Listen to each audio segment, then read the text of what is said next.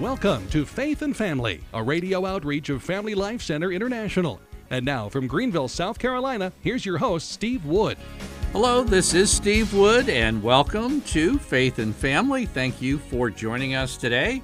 We had a big anniversary here at the Family Life Center. We just celebrated our 25th anniversary.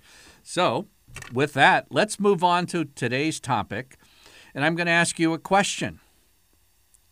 Are you saved? Have you ever heard that question from an evangelical friend? Are you saved? I got this question from Mike, and it's an excellent question. He writes, you talk about justification having a Protestant definition and a Catholic definition, but how does either definition relate to the Protestant questions, have you been saved? Or have you asked Jesus into your heart? Or have you accepted him as your personal Lord and Savior? I don't think I've ever heard a Protestant use the term justification. They usually just ask, have you been saved? I'm going to try to answer Mike's question, and with the upcoming holidays, a lot of our friends and family members will ask, have you been saved? And what makes it a little difficult in answering this question is that there isn't just one Protestant answer to this, because we're talking about two different ways of looking at salvation, Protestant and Catholic, but even within Protestantism, it's not exactly uniform.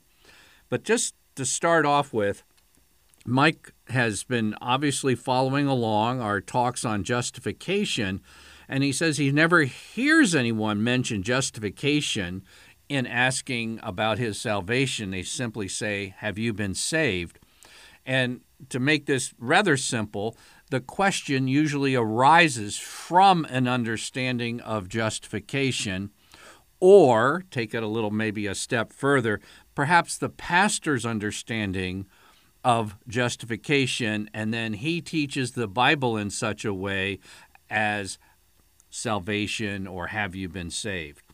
But let's boil your evangelical friend's question down to two things that he or she really wants to know. First, they want to know that you are saved by grace. In other words, are you trusting in your salvation yourself, or are you trusting God? If I were to ask you, on what basis do you expect to be saved? On what basis do you expect to go to eternal life with God?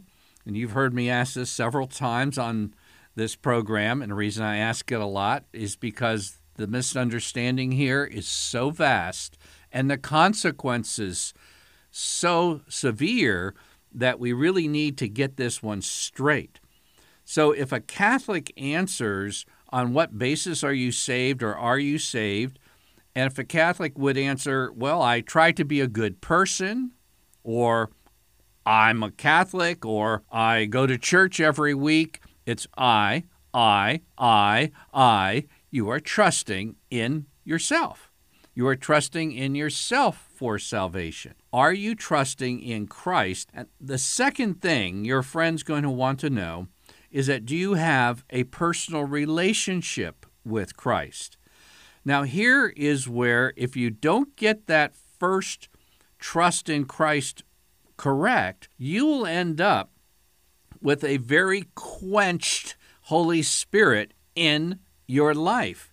Because without a trust in Christ, the life of grace, the life of Jesus is so quenched that even though you go through the motions of your Christian faith, it can be very mechanical, abstract, spiritually dead, and void of a personal relationship with Christ.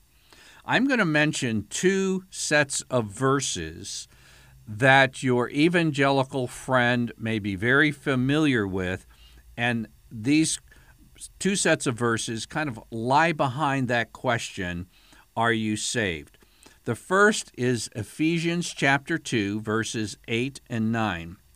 And it goes like this: For by grace you have been saved through faith. by grace, not by yourself. This is not your own doing. It is the gift of God, not of works, lest any man should boast. And what your evangelical friend is going to want to hear, and this is straight out of the Bible, that you are saved by grace, that you realize that this is not your own doing. Second set of verses comes from Titus chapter 3, verses 5 through 7.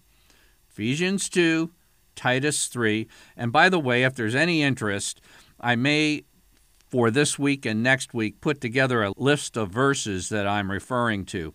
But Titus 3:5 and following, he saved us not because of deeds or works done by us, but in virtue of his own mercy, which he poured out on us richly through Jesus Christ our Savior, so that we might be justified by his grace and become heirs in hope of eternal life. So, what's your hope for eternal life? First, he says he saved us, not because of our deeds, but because of his mercy, so that we might be justified by his grace. And you see here, there's a near equivalent between being saved by grace and justified by God's grace. These are the things your evangelical friend is going to be very interested in. And what should a Catholic answer? Yes. Are you saved in the sense of you trusting in Jesus' grace? And you can say to your evangelical friend, if by that question you mean that I'm trusting in God's grace and mercy for my salvation, you answer, of course I am. The Catechism of the Catholic Church, I'm just going to quote two short passages. First from section 1998. The vocation to eternal life is supernatural. It depends entirely on God's gracious initiative, for he alone can reveal and give himself. It surpasses the power of human intellect and will. In other words, it's impossible to save yourself. And that's why Jesus came. It's supernatural. It depends on God. It depends on God's initiative. It's not depending on us to get this process going. Catechism, section 2005. We cannot therefore rely on our feelings or our works to conclude that we are justified and saved. In other words, we're trusting in God. Now, that sounds fairly easy. We can kind of get along with that. But then you might mention to your friend who asked, are you saved? And you say, by that do you mean that I'm trusting in God's grace? And honestly, parents need to be aware of this. Catechists need to be aware of this. Really, priests and deacons need to be aware of this. I would dare say that a significant majority of Catholics are unclear about this first step of trusting in God's grace and not ourselves. It's that significant. So don't just overlook it and assume that because someone has gone through CCD or a member of a youth group or even an active member of your parish, surveys have shown that many Catholics struggle in this very area. Okay? So you're going to answer your friend, if by are you saved, you mean am I trusting in God's grace for salvation? It's yes, I am. And do I have a personal relationship with God? Well, if you are trusting in God's grace, he will grant you that personal relationship. And as a Catholic, it'll particularly deepen through your participation in the sacraments. Now, here's where it gets a little complicated.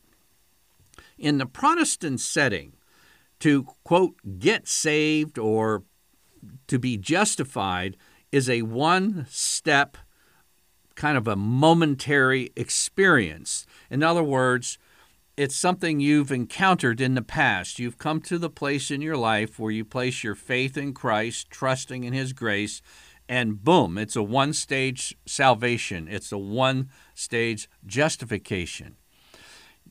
And you say, well, if you're really interested in what Catholics believe, you can say, well, there's kind of three aspects to it, really.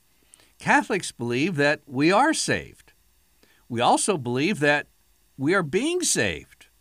And we also believe that we will be saved. In other words, the Protestant is a past one-time experience that has ongoing effects, but Catholics have a very dynamic past, present, and future aspect to salvation. And let me break this down for you. To begin with, there are various types of faith. There's saving faith, and then there's a faith that may be inadequate. I'm going to go to a passage that's very familiar to Protestants who come to ask the question, are you saved? It's Romans chapter 10, 2 verses.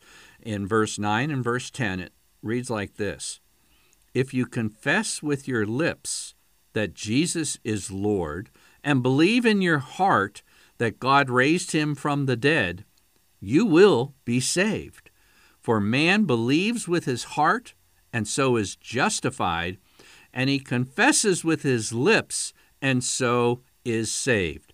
If you noticed, I've read to you from Romans 10:10, both being saved and being justified. It's in the same verse, and it's just being brought together. The two concepts are almost synonymous here.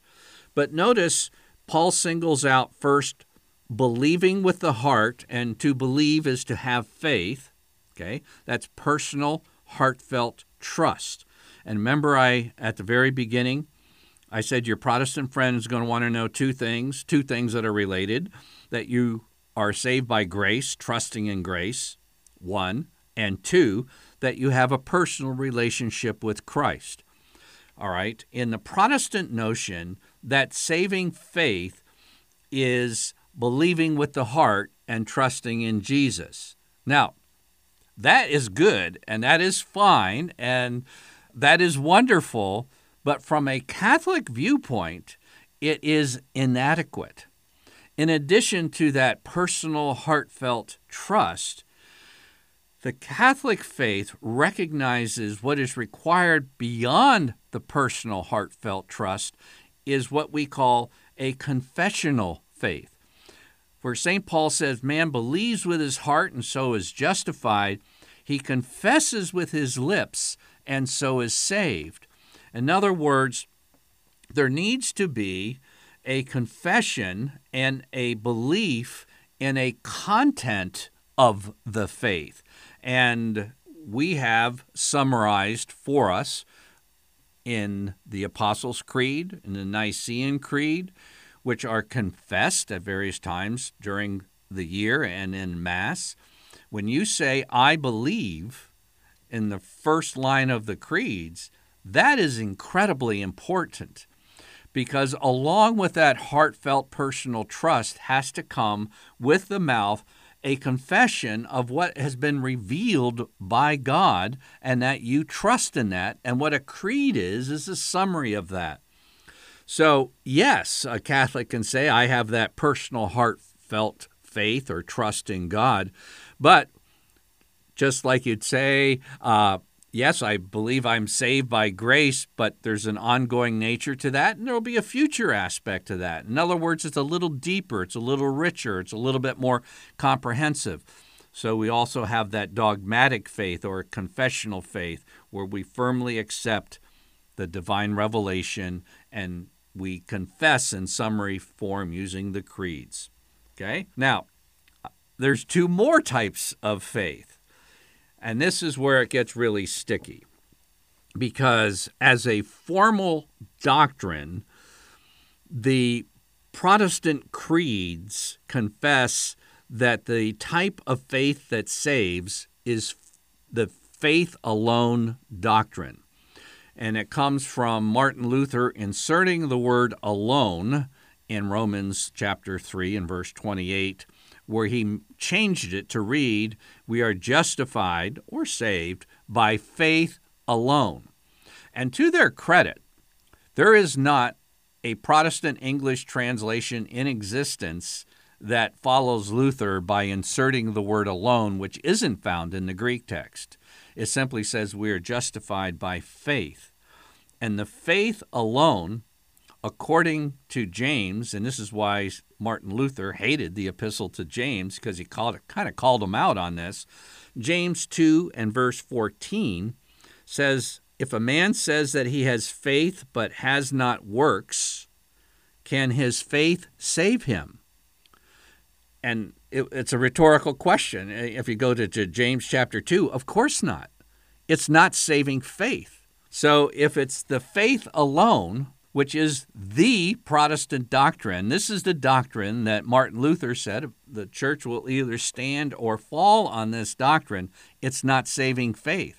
So it's really undermining it. Now, I need to interject something here, since I have been an evangelical for 20 years. I would dare say the majority of evangelicals, and a good majority, exceed their formal doctrinal understanding. And this is what I mean. If you would ask a Protestant pastor, how are we justified? He would say, boom, faith alone. That's the creed. But even evangelical pastors and people may have not had formal theological training, and their Christian thinking may be more based on their Bible reading than from a book in systematic theology written by an evangelical. And through their Bible reading, they come to be a more balanced position where it's not really faith alone. They realize it's kind of common sense and scriptural sense that, yes, if we love Jesus, we do the good works, not trying to earn our relationship with him. We've already covered that. It's trusting in God. It's something supernatural. It's his initiative. We depend on him. We trust in him. But once you come into a relationship with Jesus, that's what the new covenant's all about. Sure, you do good things. So there's kind of actually, it's very confusing, because on one hand, the formal Protestant doctrine is faith alone, but many evangelicals really don't adhere to that because they've read the Bible enough to realize there's more to it. Now, a few moments ago, I quoted you two important passages that the evangelicals are familiar with in order to establish that we are saved by God's grace and not by ourselves. These are great passages. What you should have done, if you were at home, is open your Bible and follow along with me, because I'm going to go back to these same passages, and instead of ending where I ended 5 minutes ago, I'm going to add one verse to Ephesians chapter 2. In other words, I quoted to you Ephesians 2, 8, and 9. I'm going to add verse 10. And then I'm going to go to Titus 3, and I'm going to add verse 8, which I didn't quote before. And by adding those one verses to the context of trusting in God's grace, believing in God, but the type of faith we're talking about is not alone, but a faith that has an ongoing, present nature, so that our salvation has an ongoing, present nature. I'll go back. Ephesians 2:8, for by grace you have been saved through faith. This is not your own doing, it's the gift of God. Okay?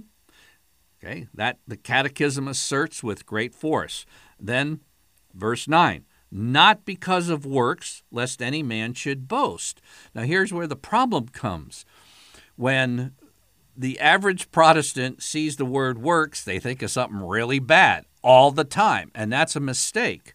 Here it is something bad in verse 9. It's talking about human works trying to earn salvation. That's the plan of salvation being, I try to be a good person. That's what this is criticizing, okay? But in the next verse, verse 10, it says this, for we are his workmanship created in Christ Jesus for good works, for the purpose of good works. So verse 9 is the bad sense of works. Verse 10, good works, they're good, which God prepared beforehand that we should walk in them. Not a striving. It's something we do through the inspiration and energy of the Holy Spirit that has been granted to us because of trusting in God's saving grace. Okay? So, being saved by faith, trusting in God's grace, and good works are all compatible. So the faith alone is not what Catholics believe. They believe saving faith is working through love and doing the good works.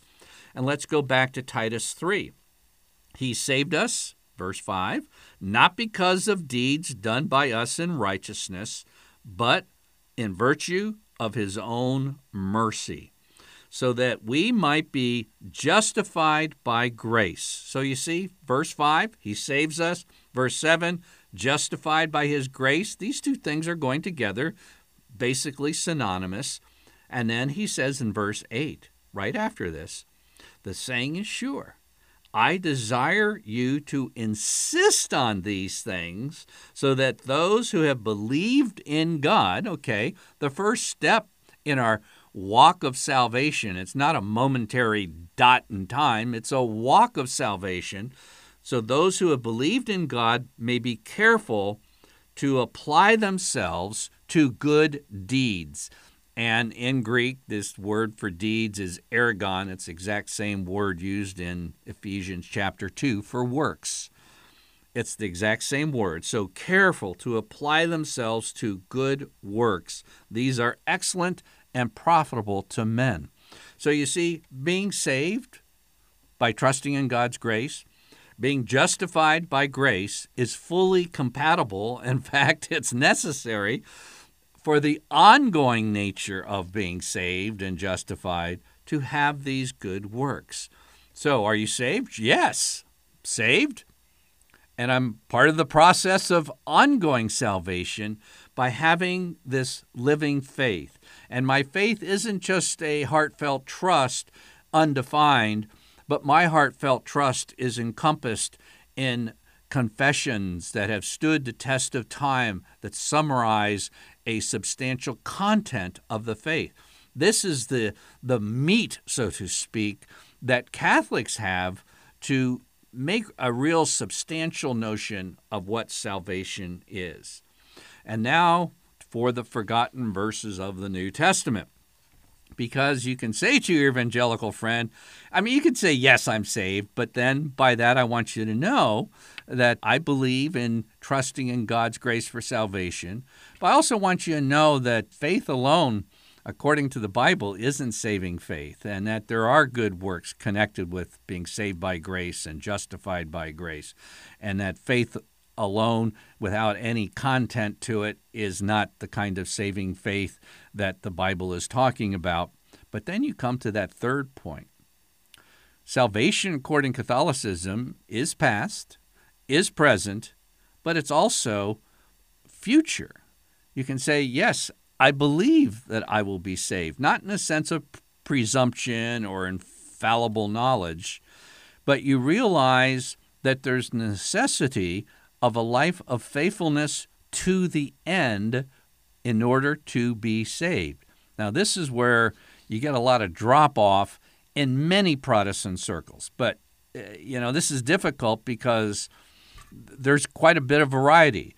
There's the cheap grace form of Protestantism, which just, say the words, walk forward and crusade, and you're saved, and that's it. And it's the faith alone, and it really is alone. It's not balanced through some Bible reading and realizing we really have to do good works. Jesus said twice in the Gospel of Matthew, first in chapter 10, he said, but he who endures to the end will be saved. That's Matthew 10:22. Matthew 24:13, talking about the end times, Jesus says, but he who endures to the end will be saved. You see, there has to be the endurance. There has to be the ongoing nature. And not just for 2 or 3 years, it's a lifelong loving obedience to God and having the kind of faith that's truly alive. Faith alone is dead. But a living faith, nurtured by the sacraments, will endure. That's why God bestows riches on us to nourish us for the journey, because faith is a lifelong walk. But somebody would say, well, that's the Gospels, and we like St. Paul. Well, that's a wrong way of looking at the New Testament, but let's look at what St. Paul says. 1 Corinthians 15, first two verses. Now I would remind you, brethren, in what terms I preach to you the gospel, which you received, in which you stand, by which you are saved, if, that's a conditional phrase, if you hold it fast, unless you believed in vain. You see, the faith that remains alone, the faith that's temporal and doesn't endure, the faith that doesn't work through love, the faith that doesn't walk with you through life, that's not holding it fast. That's believing in vain. I would remind you, brethren, the gospel I preach to you, by which you are saved, if you hold it fast, unless you believe in vain. And then I would say the really forgotten verse of the Bible regarding justification or salvation comes from Matthew chapter 12. And surprisingly, I was in an evangelical scholars workshop, and an evangelical realized his creed, found a verse that didn't fit with his creed. It's from Matthew 12:36, Jesus speaking.